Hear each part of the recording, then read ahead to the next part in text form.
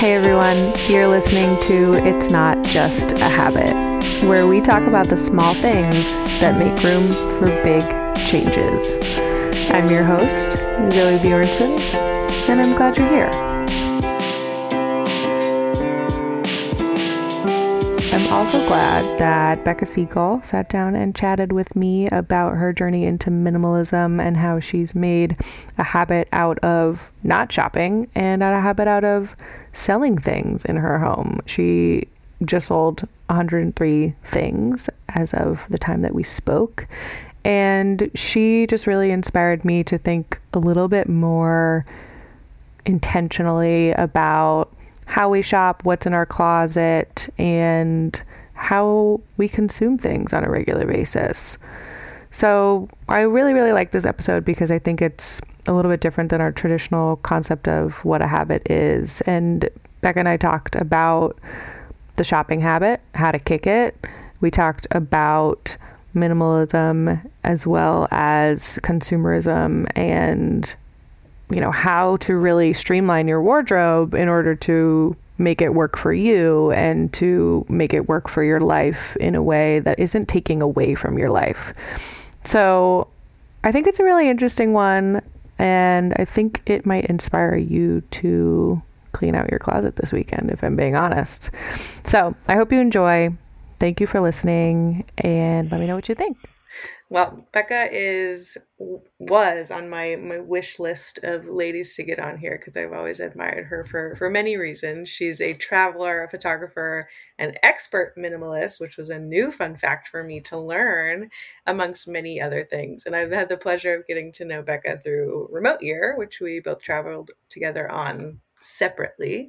And I'm grateful for her energy and her thoughtfulness and just having her in my life. So thanks for being on the podcast. I'm excited to talk more about minimalism and how it changed your life. I am delighted to talk about minimalism, but maybe using the fewest amount of words possible. Just kidding. I know, right? Yeah. Is that like a contradictory statement to talk about kind of minimalism in excessiveness on a podcast? Without being verbose. I'll try my best. Yeah, there you go. Amazing. Well, before we get started on all the juicy stuff, I like to start off by asking people how they start their mornings. I love that. So I live with my fiance, Dan, and we live in Brooklyn, New York, in a lovely one-bedroom apartment on a tree-lined historic street. And are you a realtor too? Is that is that another side hobby? I do like real estate. Anyway, in the morning, I set the alarm for the two of us, and I'm actually the one who gets up from it, not Dan. And so I get up. Usually I do some stretching on my yoga mat. And in an ideal world, I clean up the dishes from the night before, which I leave in the sink because despite living in this apartment that's pretty great, we don't have a dishwasher, which is pretty common in New York. So all by hand. So I start my morning with doing dishes and listening to podcasts. And typically I'll go for the New York Times, the daily podcast, and then maybe do some NPR. Sometimes it'll be The Economist. But typically the dishwashing morning podcast is the New York Times. And then once Dan crawls out of bed, Dan makes coffee for both of us because I'm not allowed to make coffee because Dan does it better. And so Dan will make coffee for both of us. And by, sometime I'll put on some athleisure because that's what everyone wears nowadays. We'll get into clothing soon in this podcast, I'm sure. And lastly, I'll sit down at my desk with a cup of coffee and a cup of tea and start the day's work. So that is my morning. 2 beverages. I mean, we were talking about beverages before we started recording, but I'm interested to know more in what the tea is and why you have the 2 beverages. Because to me, I'm going to call you out, that's not minimalism. That's true.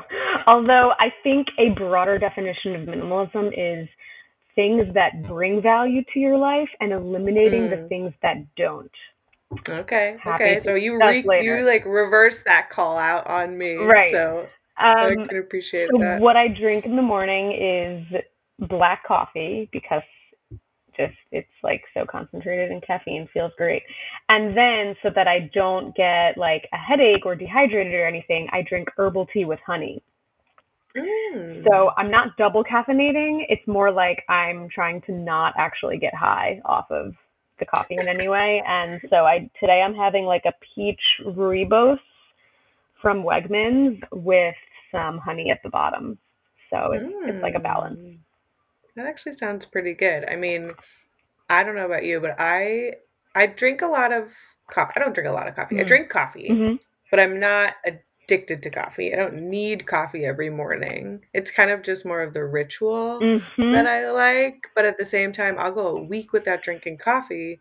I have a cup and I'll be like, whoa, I'm on fuego. Like I am about to bounce off these Yeah. walls. And so I kind of can appreciate that secondary beverage that's Mm. not water Mhm.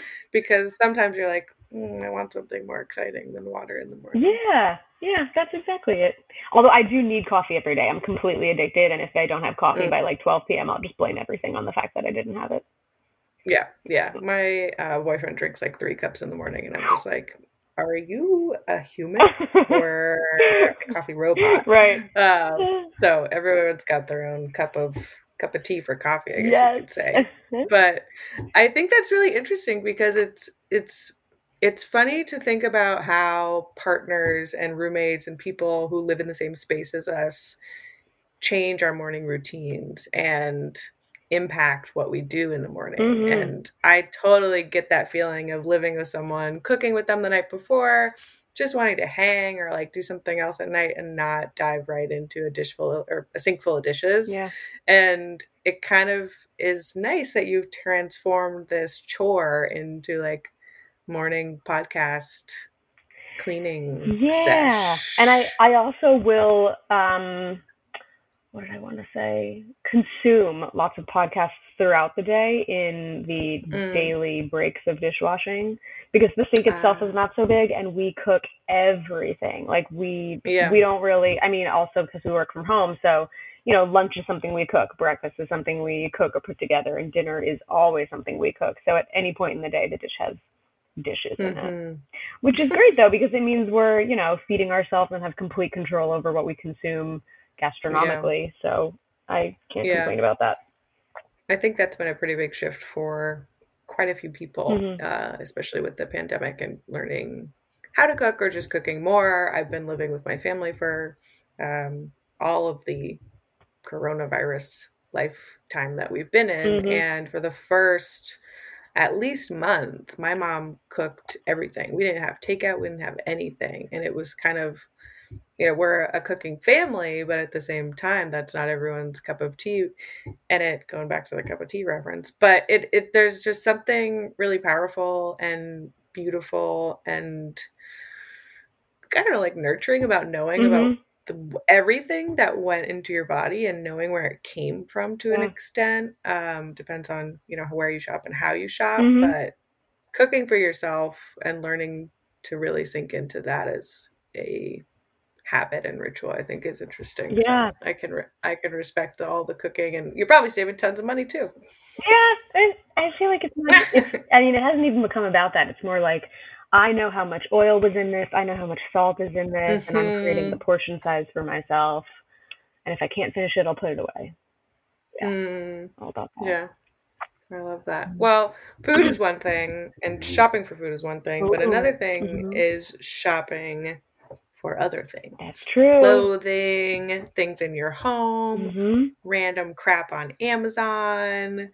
Like, I got a bad habit of shopping that sometimes I kick, sometimes I don't. And I know that you kind of went through this phase of like rethinking how you shop. So Hmm. I'm curious to know more about that and how you kicked it and Hmm. what was the impetus for kicking the shopping habit. Yeah, you've actually, I hadn't considered this part of my story yet, but okay, let's be general. Americans love to shop, and we grow up in Yep. a culture of consumerism where shopping is okay, and shopping at the holidays is okay, and shopping for occasions is okay, and giving gifts is okay, and it's really all expected. I mean, if you come home with a shopping bag, that's okay.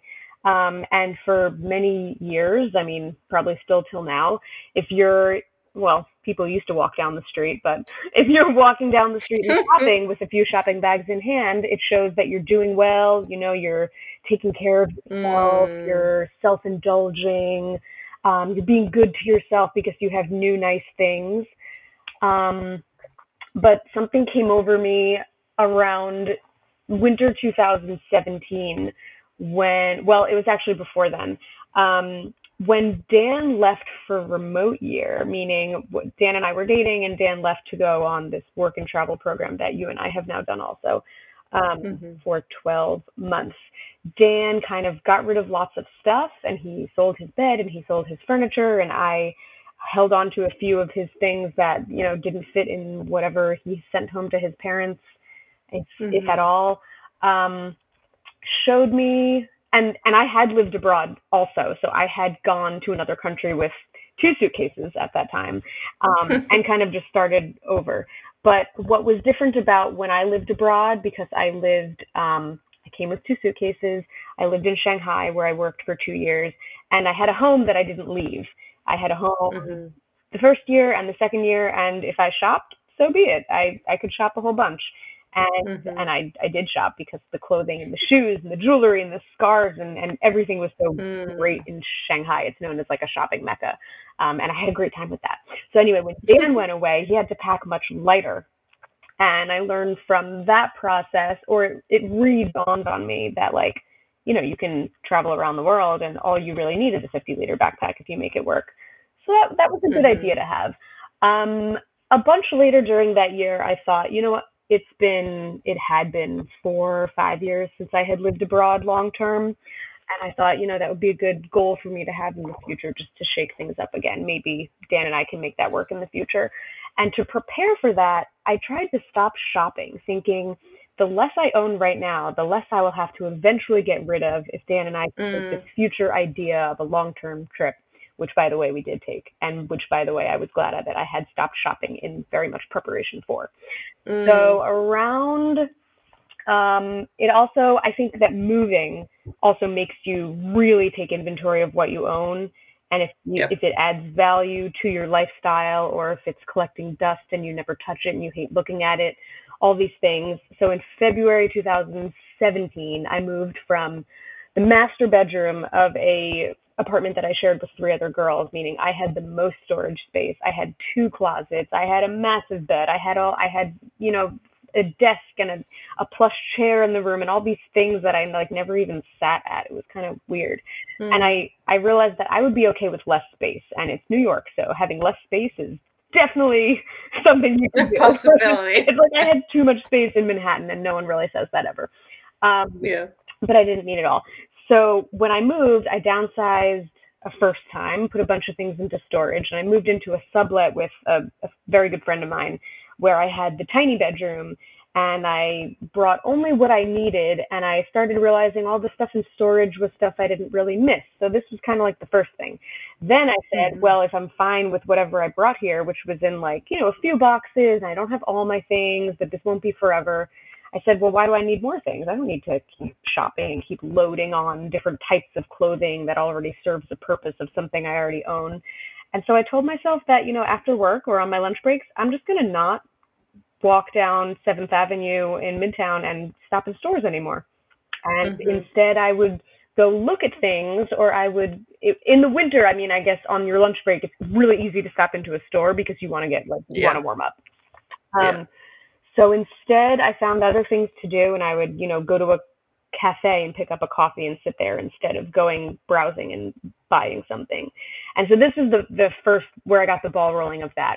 A Mm. few months later, Dan and I moved in together, which meant I had to kind of take inventory of all my stuff again, try to get rid Mm-hmm. of stuff. But we did wind up moving in together and having some stuff that sat in the closet for the next 9 months and that we didn't look at. Yep.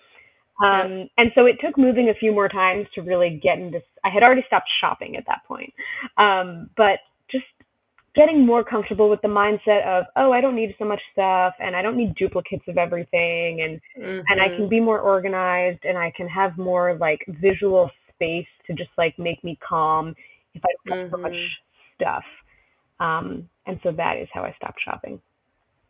I love it. Yeah, the duplicates of things really hit me because I'm thinking about all the white t-shirts I have in my closet right now, and I only wear one of them because that's the one that I like to wear, Right? and it fits They say you well. only wear 20% of what you own. Or they say you wear 20% of what you own 80% of the time.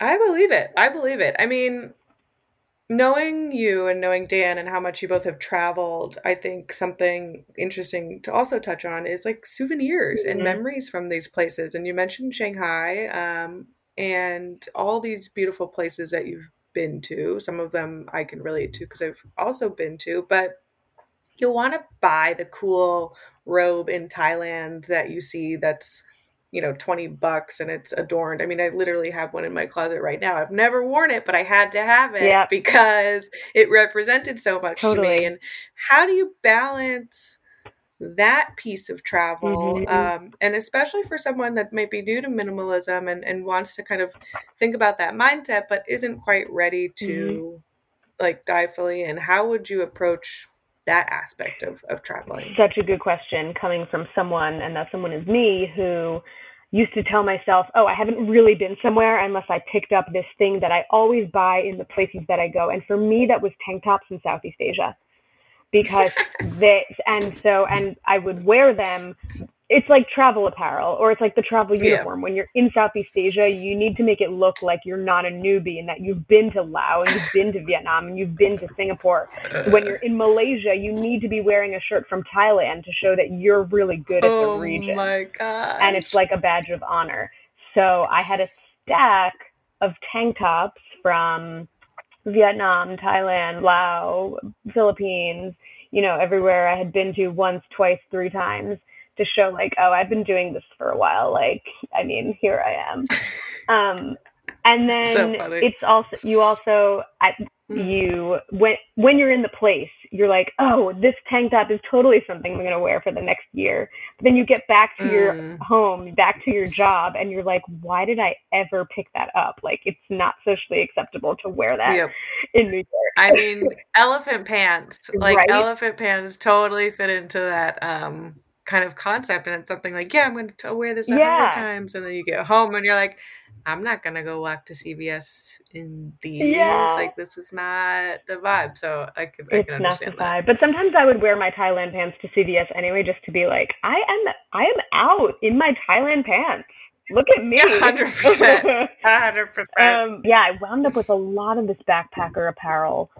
And I mean, it's not something you wear on it every day. And so I want to say, like, the most recent time I moved, I finally got rid of a bunch of it because, the decals are like cracking due to so many washes, and the colors are fading, and whatever else is problematic with them. But okay, what would I say to someone who wants to start embracing minimalism gradually, who also does want to kind of create memories and have things to hold? First of all, I'd say collect your own photographs. And you don't even have to print them. I'd say keep them in your computer and look at them when you want to. And if you need something visual to hold in your hand, do what I've done here on the wall, which is print 6 photos and hang them up with some hanging wire and clothespins. And it makes a really nice way to tell yourself, like, look at all the look at all the places I've been. Yeah, I think we have a tendency to keep photos a little too hidden, like, or just on Instagram. And I mean, sometimes I'll go through my Instagram and scroll back years and years, and I'm just like, damn, you did these things. Like, that's cool. But it's also nice to have like something in the home that does So I love that. And we've here in our home, we have been particular about the photos we choose to frame on the walls. Like, they should only be the best ones or the ones that are most emblematic of a trip we took. And I have also focused on being picky about the photos I choose to print, meaning it shouldn't really be, a standard scene that you could easily print off Google. It should be something about you, and it should be something you did or you ate, or it should be you. And it's not narcissistic at all, but it's just the premise that, like, you can go into Google Images and you can print the exact same photo of, the shot off like the end of the trail at the mountain, or the gate with the reflection in Bali, or just something like so iconic and cliche now. You should make it about you so that it's your souvenir. I like that. I will also offer that I have found jewelry to be kind of like a nice small thing to acquire, and only stuff that I really, really love and would wear at home. Like, I'm not buying giant costume earrings, but as someone who does like to pick up something, I think that is kind of a nice way to transition without being like, I'm going to buy a tapestry that I cannot even fit into my tiny backpack. And I'm totally guilty of just collecting the little tchotchkes and the little things, because a lot of times when you're on the road, I've never been the one to buy something and be like, oh, well, it's so big, I'm going to ship it home, because I know I won't see it for a month, and by that time it'll kind of lose the novelty. But I have been the type to buy something really small and non-breakable. The only issue is that I've wound up with a lot of small and non-breakable things that I purchase on these trips, just like from an artisan, or I have this, this is really cute. I have this handmade rhino made from like a Coke bottle that I got in South Africa. And it didn't get crushed in my luggage, so it's sitting right up there with my lamp. But I've tried to downsize those types of things I've collected by saying, like, is this really going to look good on my dresser, or, is it a toy that some child and, could play with and be happier with? So trying to be picky and choosy. That's it. Yeah. Trying to be picky and choosy. I think it's also fun to call out that you and Dan started doing Half Travel as a part of kind of a way to collect and share those memories. You guys were apart and you were taking these amazing photos and then merging them. I don't know what that elevator pitch is, but I think that was such a beautiful way, instead of being like, oh, I'm going to Argentina, and I'm going to buy him this. My dog is whimpering in the background in her dream, so that's a fun part of podcasting.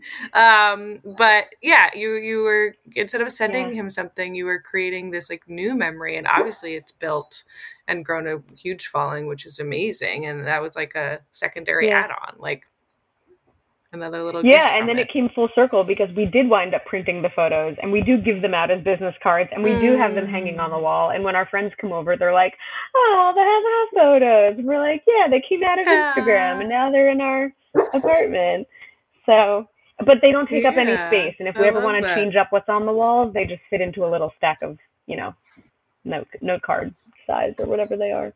So not too much space created. Love that.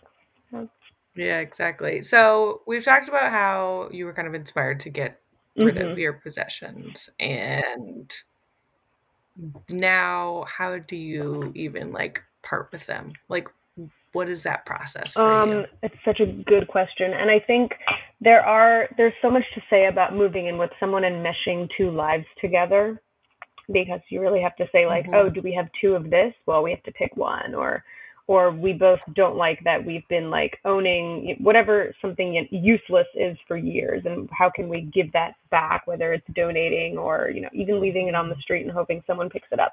But like, how can we make more space for us and not have our things like controlling our space in our lives? So back to your question, kind of how do I like bring this purpose? I have started the habit of going through, really just using my eyes to dart around my home all the time and look at things and say, is this something that, hasn't provided value to me in 12 months? Well, maybe it would provide value to someone else. So I'll put it up for sale on Craigslist, or if it's like a pair of shoes, I'll put it on Poshmark, or this website called Mercari, where people can buy your things and barter for them, and then you just send them off with a shipping label. And so that has helped me continually downsize and kind of just make me feel like, I don't want to say like nowhere is forever, but I mean, it's true. We live in, like, we don't own our home. I would say not so many millennials do, but we know we'll be moving. So why continue to collect more things that will have to be packed up in boxes next May? Is what I like to keep thinking. Yeah, that's a good reminder, especially for anyone that's kind of in this transitional phase where you're not going to be in a place for very long. I mean, I'm reflecting on my apartment in New York. I moved out last year. I lived there for a year and a half, and it was my own. It was a tiny studio, and it was lovely. But I kind of knew I wasn't going to be in New York forever deep down. I'm from California. I have friends Yeah. all over. I just knew New York wasn't my forever place, let alone that tiny apartment in Alphabet Hmm. City was not my forever place. And it took me like a year to even hang Hmm. photos on the Hmm. walls. And then like 6 months later, I was like, well, I guess I'm going to wrap these up in bubble wrap and Yeah. put them in Yeah. storage. And it was just kind of like, how do we better approach that this transitional phase in our life where before you're ready to Hmm. really settle down, and what does a home look like in that phase? And I think it can get a little confusing and conflicting when we're constantly on Instagram and Pinterest and seeing these homes of people that are just like filled to the brim, not necessarily with stuff, but they're beautifully decorated. And like that's what I aspired to. I was like, oh, I want my home Right. to look like this. But then I had to remember, like, I'm living in New York and I'm barely making enough to pay my rent. And like, that's not where I am. Like, I am not Hmm. owning a home in upstate New York that has like the design taste of a 45-year-old man. Like, it's just like, Yeah. we gotta kind of like find that calibration between where we are and what's possible now. And sometimes I forget, like, I was even reflecting on this in my family's home. We've lived in this home since I was Hmm. born, and there's been renovations, there's been, all sorts of things that have happened. And we used to have this white leather chair in the living room. And I saw a picture of our living room the other day, our family room, and I was just like, oh, that's what it used to look like. Like, it did not look like good. Sorry, mom. But like the decoration of our home growing up was just like purely Uh-huh. functional because my parents were working parents. They had 2 kids. Like, they needed to focus on what was Hmm. important. And also, my parents really valued and exposed us to traveling. And even if it was just going to like Yosemite or Tahoe Hmm. or getting out, like that's where the money was going. And it takes a while to like build your personal style in your home and decide what you want to put in your Hmm. home.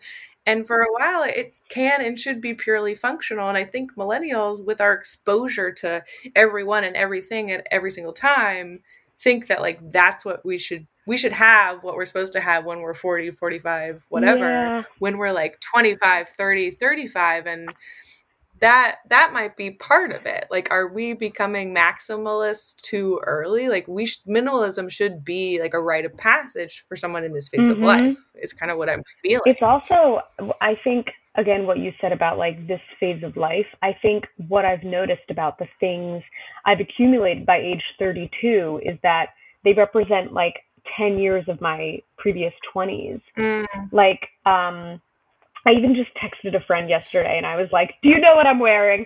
I'm wearing that sundress that I got when we were in Hanoi when we were 24 years old. And she was like, I don't remember that. And I was like, doesn't matter. It's become my sundress. And that dress is like, I don't know. No, we were 23 years old. That dress is 9 years old, but I still have it because it hasn't Mm. broken yet. So, but Yeah. that's kind of like my mantra, like, don't throw it out till it breaks, or find someone Hmm. who maybe has a better use for it than you do.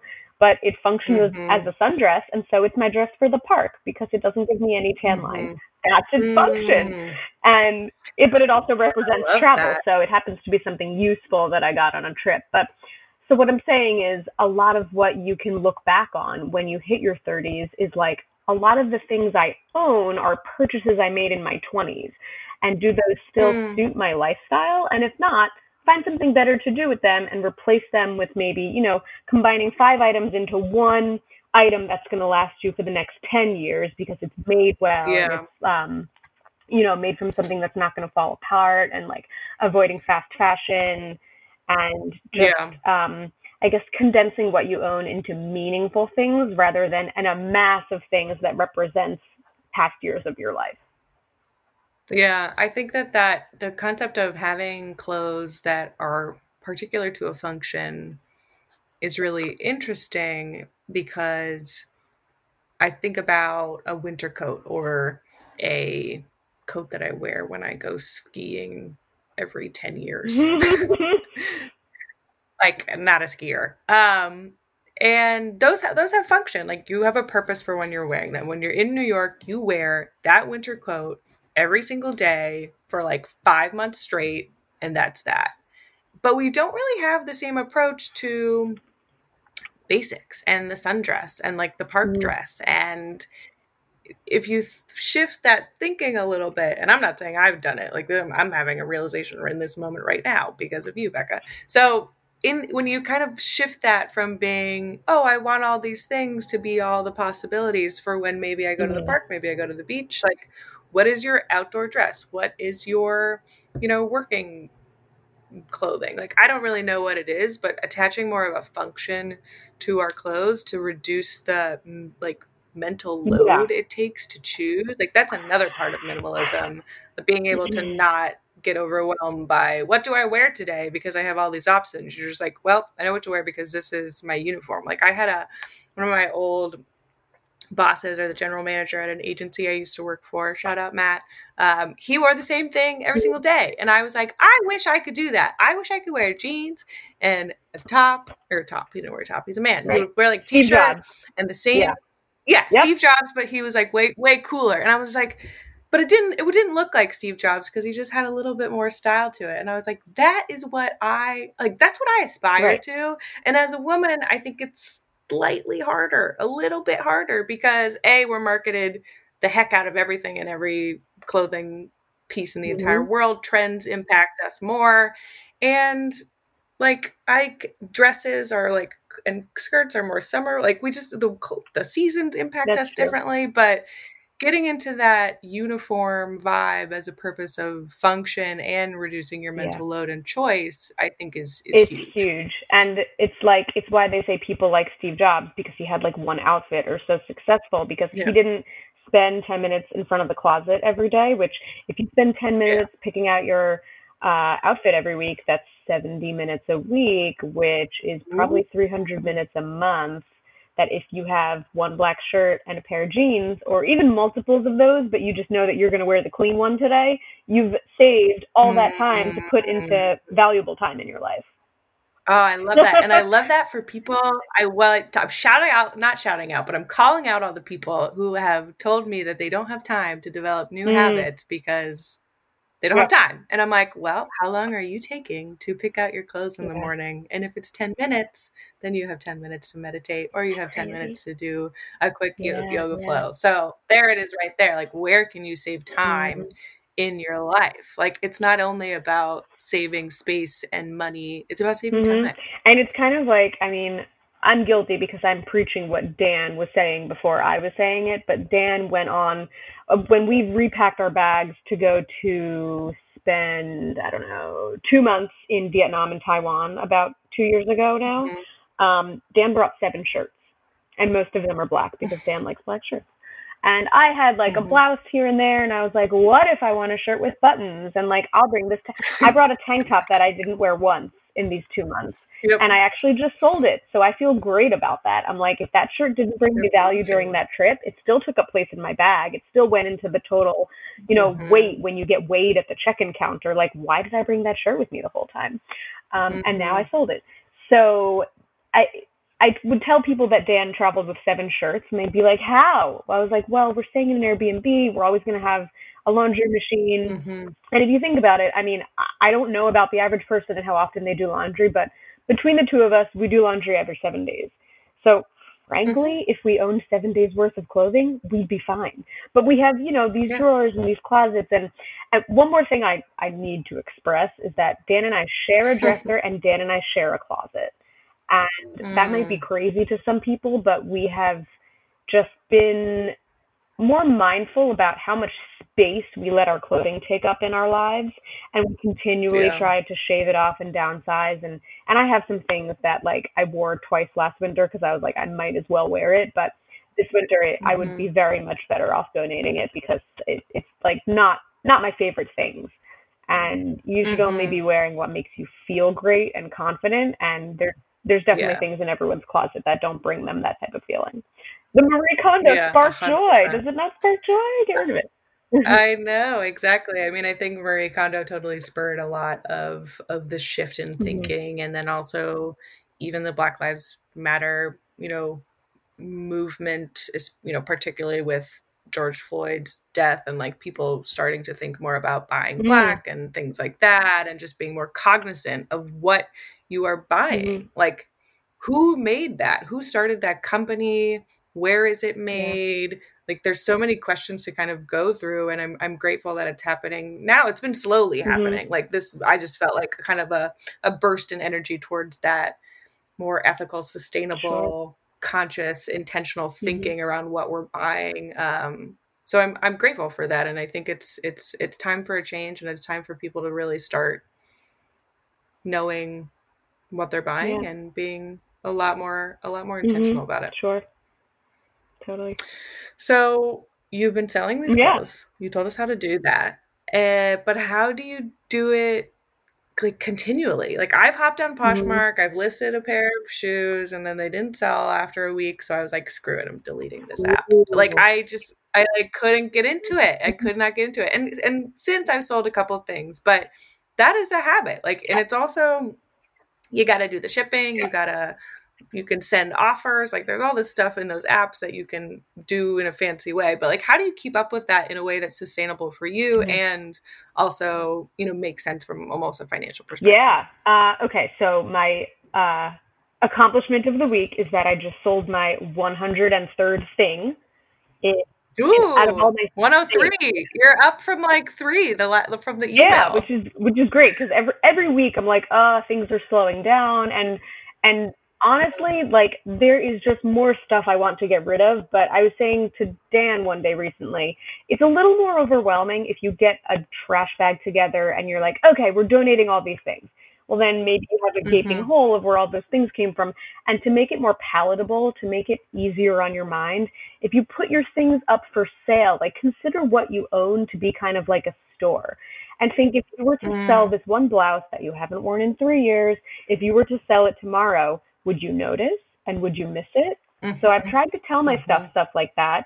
And I did sell 2 blouses out of my many work blouses that I used to wear to work when I went to an office, which is not now. And I sold 2 of them last month, and I don't miss them. And they haven't created a big gaping hole in my closet. In fact, I've gained back the use of 2 hangers, which I was like running out of, because that's crucial real estate. That's so I have 2 hangers back. Things are looking a little better in there, but I sold things that I don't miss and that I'm happier going to have a better home to someone who's, I don't know, going to get better usage out of them. And like, I treat my clothing very well. So whenever I sell it, I'm like, there's no defects, anything like that. Yeah. But how do I continually do it? I think it's because I let it continually give me joy. Meaning, if I were to sell another blouse tomorrow, I'd be like, yes, another hanger free, because I'm not wearing any of my work blouses. I'm wearing like this shirt, like, and by the way, it's like a workout shirt with like a racer back. I wear this shirt every week because we do laundry every week, and I'll just wear it to shreds because it's the most comfy.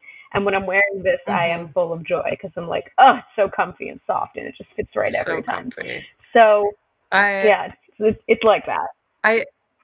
I think that's really interesting that it brings you joy, because if I'm going back to my nerding out about habits and the habit loop, it's like cue, routine, reward. Like, what is the cue for you? Looking around your apartment and being like, I didn't wear this. The routine is selling it and figuring out that whole flow. And the reward is, I just sold something. I just got some money. This brings me joy. Like, what can I sell next? It's almost like an adrenaline rush in a lot of ways. And the fact that it brings you joy just speaks to how easy it is to create something that is the opposite of what used to bring you joy, which was shopping on your lunch break and being like, this is a new habit for me because I've flipped the switch on my thoughts and emotions associated with something and created joy from something that's the exact opposite of what used to bring me joy. And I think that's just such a beautiful lesson in anything you want can be a continual habit, whether you do it every day, every month, every week. Like, you just have to set yourself up for success with that whole process of the cue, the routine, and the reward. And you're so right, because it's also that I have turned a 180 on my priority. My priority used to be, and this might I mean, you could say in these times that this has become a product of quarantine lifestyle, working from home and not really Yeah. caring what I'm wearing on a day to day. But my priority used to be like, the signal of success to me is that I have an array of work attire that I can wear to the office and look great and still feel great when I go to a happy hour after work, and this is my image. And my priority is having this choice where if it's winter, I can wear this set of blouses, and in the summer, I have these dresses. And now my priority is creating more space in my closet so that I have more hangers free, and so that I just know that the boxes won't be so heavy the next time I move, and Yeah. getting rid of the things that are maybe 2 years out of style that I don't care for. And that's the priority now. So it's how can I make that priority turning into that reward you mentioned. Yeah, and I also just want to touch on the fact that you went from a very gosh, what is the term? Oh man, I had it right there. I'm gonna have to cut this part out of the podcast because I just sound like a ding dong. Immediate gratification. Long term. You shifted from being able to. Ugh, God, I'm having such a brain fart because someone texted me. You shifted from going from something that brought you joy immediately, which was shopping, and you get that like hit of whatever it was that made you happy, to long-term gratification and planning for your future, and knowing that if you don't buy something now, when you move in 6 months, whatever, it's going to bring you probably more joy than it brought you in that moment when you bought something. And I think that's a huge shift in consumerism in general, and leaning into the marketing and all that. So I think that's also something to call out. And that's something that takes a while to kind of cultivate.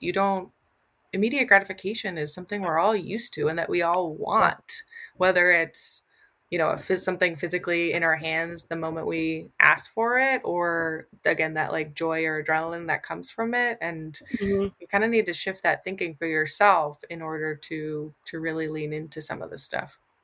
Yeah. I also think it's so incredible that we all, unless you're already a minimalist, and I once read about this guy who travels in a bag and doesn't have a home, he's a nomad and he owns 52 things. Like his things are in the number of 52, and everything else just comes from as a product of wherever he's living and renting, or, doing laundry every 5 days, however you can make that work. But the average person who lives in a home full time, whether that home is rented or shared or owned, we have so many things that if we were to sell one thing each week, you probably wouldn't even notice it for a while. If you were to get rid of one thing each week, you wouldn't notice it for a while. For example, I have so many pajama t-shirts. I've even gotten rid of some pajama t-shirts, but I still, if I were to lose one tomorrow, I wouldn't notice. Yeah, what are you going to do? If you were to lose one pair of shoes, you wouldn't notice, unless it was your favorite and you were wearing it 80% of the time. But so much of what we own is still just like something we bought once because it made us happy that day, that week, that month. And it hasn't gotten the love that, everything you own should receive. Yeah, interesting. I love that kind of concept of 80% of it. Like, what are you wearing 80% of the time? Like, just lean into that. Yeah, there you go. That shirt, and focusing on that. So, in general, I feel like we've covered this, but I love the question of asking, what's the one small thing that made room for a big change in your life? I think I know what it is, but in like one answer, like how do you think that these changes you've made over the last couple of years have truly changed your life? Changed my life? The changes I've made over the last couple of years have changed my life by limiting my attachment to material things. Because, again, I'm going to quote the Minimalist podcast, which I listen to whenever they come out with a new episode, and theminimalists.com.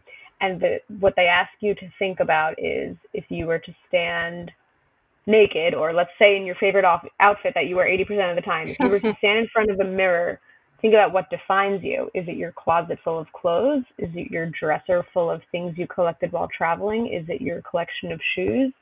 And are your friends people who like you for you, not for what you own?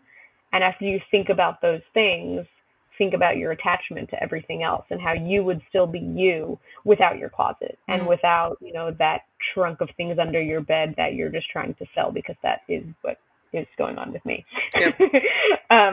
So what has helped me with this habit over time is just, I think as you get older, or maybe as you peak in maturity, realizing that working on yourself doesn't mean also working on your closet and the collection of things that you own, and that your image, whether that's online or through work or through your friends or through your family, is based on your actions and your feelings and your words and how your personality shines, not, your shelves of books or your whatever it else is that you've accumulated over the years.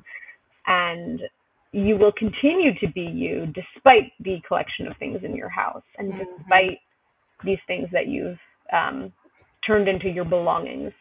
So kind of turning to that mindset and hoping that this mindset follows me throughout the rest of my life and that I can share it with other people. Yeah, I love that. Well, I was going to ask you for the one habit nugget that you'd want to share with the world, but I feel like you just did. You just like it was that minimalist quote, and learning to develop the muscle of investing in yourself rather than investing in things will be a lot more powerful for anyone in the long run. Right. Yeah. So I guess my habit of advice is challenge yourself to stop shopping as a hobby or as what society tells us is retail therapy. Because the real therapy is, I hate to say it, but the real therapy is getting rid of things to kind of lighten that mental load we talked about. Yeah. To put time back in your life. Yep. Well, there's a challenge for people, for all you listeners out there. You got to start, just try not to buy something for a week. I've done it. Right. And yeah, I think I've done it. Yeah, I had a month where I didn't buy any new clothes. I bought new stuff for the house, not excessively, but for a month, didn't buy any new clothes. And it was just so freeing and definitely saved some money. And I think it's something that everyone should try. Just give it a try, see what happens, see what opens up, what unfolds, what new opportunities come, whether it's from your bank account or from that time in the morning that you now have to meditate or, whatever it is. But I think that's super powerful. Amazing.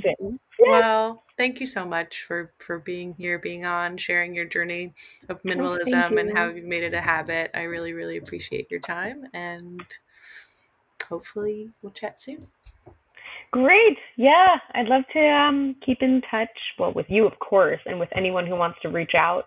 Yeah. I'm sure you'll share in show notes how anyone can contact me. And I'm always happy to chat about changing lives and putting time and free space back into your day, weeks, and months and years. I'm also glad that Becca Siegel sat down and chatted with me about her journey into minimalism and how she's made a habit out of not shopping and a habit out of selling things in her home. She just sold 103 things as of the time that we spoke. And she just really inspired me to think a little bit more intentionally about how we shop, what's in our closet, and how we consume things on a regular basis. So I really, really like this episode because I think it's a little bit different than our traditional concept of what a habit is. And Becca and I talked about the shopping habit, how to kick it. We talked about minimalism as well as consumerism and how to really streamline your wardrobe in order to make it work for you and to make it work for your life in a way that isn't taking away from your life. So I think it's a really interesting one, and I think it might inspire you to clean out your closet this weekend, if I'm being honest. So I hope you enjoy. Thank you for listening, and let me know what you think.